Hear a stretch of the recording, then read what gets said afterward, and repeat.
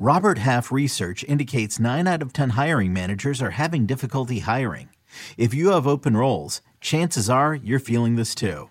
That's why you need Robert Half. Our specialized recruiting professionals engage with our proprietary AI to connect businesses of all sizes with highly skilled talent in finance and accounting, technology, marketing and creative, legal, and administrative and customer support.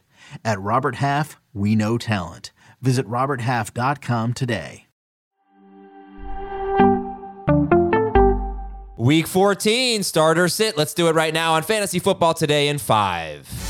What's up, everybody? Good morning. Welcome to Week 14. It's time to set your lineups, and we've got some updates for you on the weather. And actually, it's a crazy morning, actually, with all the players who are expected to play and expected to miss it. I'm Adam Azer with Heath Cummings. What about the weather? Are we dodging a bullet here, it seems, with weather? I think there are 2 games that we still have legitimate concern about. The games in the Midwest seem to be fine. The games on the East Coast are still a concern. So Houston at the Jets. And listen, I'm not a weatherman. I generally listen to Kevin Roth, so that's the guy I'd suggest you follow on Twitter. And he's got that one as an orange with off and on rain, sustained winds around 15 miles an hour with gusts to 30. And then the Rams at Baltimore. I think the same system with a little bit less wind, maybe a little bit more rain. Yeah, and Kevin also, as of now, expects the Giants game on Monday night to not be a problem. So hopefully all that rain is out by Monday night. But it is going to be a wet Sunday in New York and on the East Coast for sure. All right, with that said, we got a lot here. First of all, Clyde Edwards-Helaire stepping up here. He's only rostered about 56% of leagues, I think, and there's a possibility that Pacheco does go on IR. It was not ruled out, so keep that in mind, even if you don't want to start him this week. Worth a stash, McKinnon being picked up too. But what do you think about, with Pacheco out for this game against Buffalo, what do you think about the Chiefs running backs? There's a huge blob of running backs. The Bears running backs are in there. Chuba Hubbard is in there. The Vikings running backs are in there. I think the Texans running backs are at the back of the group. The Ravens running backs are in there. I think those guys are almost indistinguishable. They're certainly neither of the Chiefs running backs I would rank as must-start running backs. They're both between RB 25 and 35, depending on the format for me. In full PPR, Clyde and McKinnon both as high-end flexes in that RB 25 to 30 range. I think what I've seen in terms of reaction is a lot more people seem more excited about adding McKinnon than they do Clyde. I would expect Clyde's going to have more touches. McKinnon's probably more likely to score a touchdown and is definitely going to catch more passes. Yeah, that's the thing. I mean, Clyde Edwards-Helaire has struggled near the goal line. Pacheco has 5 one-yard touchdown runs this year. Who gets those? Clyde actually got in near the goal line last week. So who gets? Oh, but McKinnon wasn't playing. But I think the most likely answer is that they don't have a 1-yard rushing touchdown. They probably are just going to throw the ball inside the 10 even more than they already normally do, which plays into McKinnon's favor. But this actually could help Patrick Mahomes. You said you loved Austin Eckler on Thursday. That was before this report about them maybe, divvying up the work a little bit differently. Do you still love Austin Eckler? I'm still starting Austin Eckler. I'm slightly less excited about him, but I'm not considering sitting him. It's a fantastic matchup.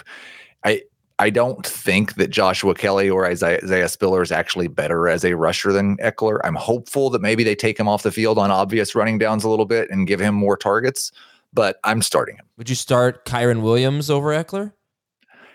I would not. I think the matchup for Williams is pretty awful. All right.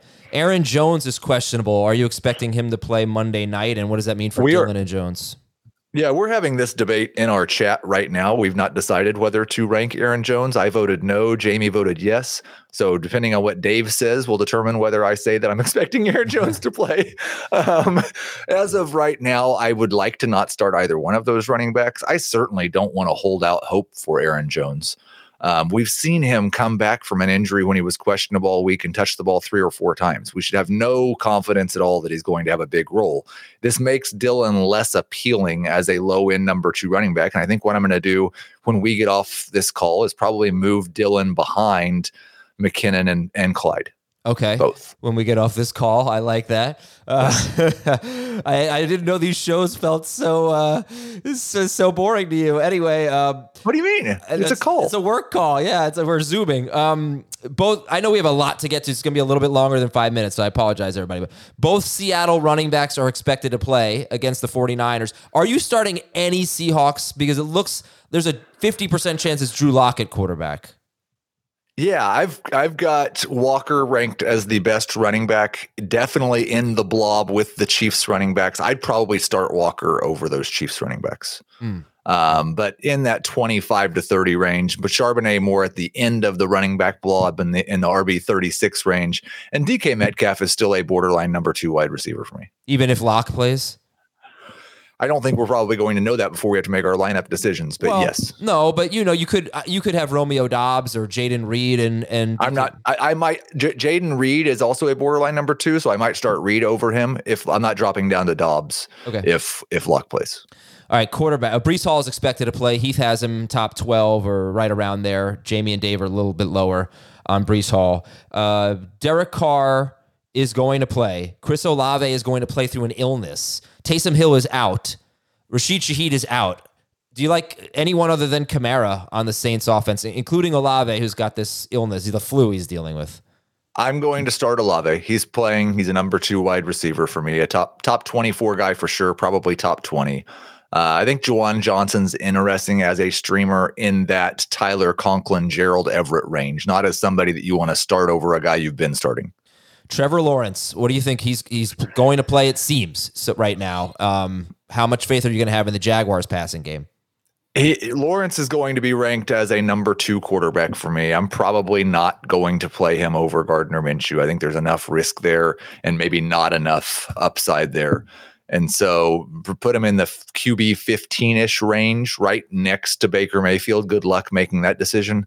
I feel a little more confident now in Evan Ingram as kind of a must-start tight end. And Ridley's going to stay right in that DK Metcalf borderline number 2, high-end number 3 range. Yeah, I told Heath I have to decide between Lawrence and Mayfield. So thank you for wishing me luck in making that decision in a game I need to win.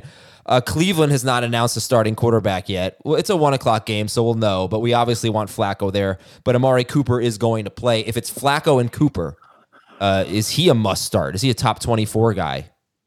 I've got him right around 30, so I would not call him a must-start guy. I don't think Joe Flacco was actually good throwing the ball last week. So while I do think he would be the best option to play quarterback, he still has that connection with Elijah Moore, and they're still going to throw the ball to David Njoku a lot. So he's a number 3 wide receiver. Cooper is for me. Christian Watson is out. You already heard Heath talk about the Packers wide receivers. And then 3 tight end notes. Dallas Goedert is playing. Dalton Schultz is out. And Dawson Knox, is in. So did you downgrade Kincaid? I'm going to move him. This is probably a situation where I might go Ingram over Kincaid now. But Kincaid's still going to be a must-start top 12 guy. All right. Sorry, we will not be answering questions this morning. This was our longest one yet. We had a lot of news to get to, but thank you for watching and listening. Good luck, everybody. If you want your question answered, hey, don't worry about it. 11:30 a.m. Eastern. Come back to youtube.com/fantasyfootballtoday. That's the only place you can find our live stream. We have a lot to discuss. youtube.com/fantasyfootballtoday from 11:30 a.m. right up until kickoff Eastern. And we'll talk to you then. Thanks to Heath. I'm Adam. See you, everybody.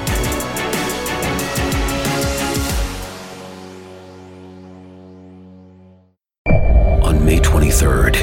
I want to go back to normal. What's normal? The Paramount Plus original series, Evil, returns. We've already hunted werewolves, demons. And now what? A baby Antichrist? Okie dokie. Prepare yourself. You will not beat us. For the end. I have visions of hell. Make it stop. Make it shut up. You're not gonna survive this. Evil, the final season. Streaming May 23rd. Only on Paramount Plus.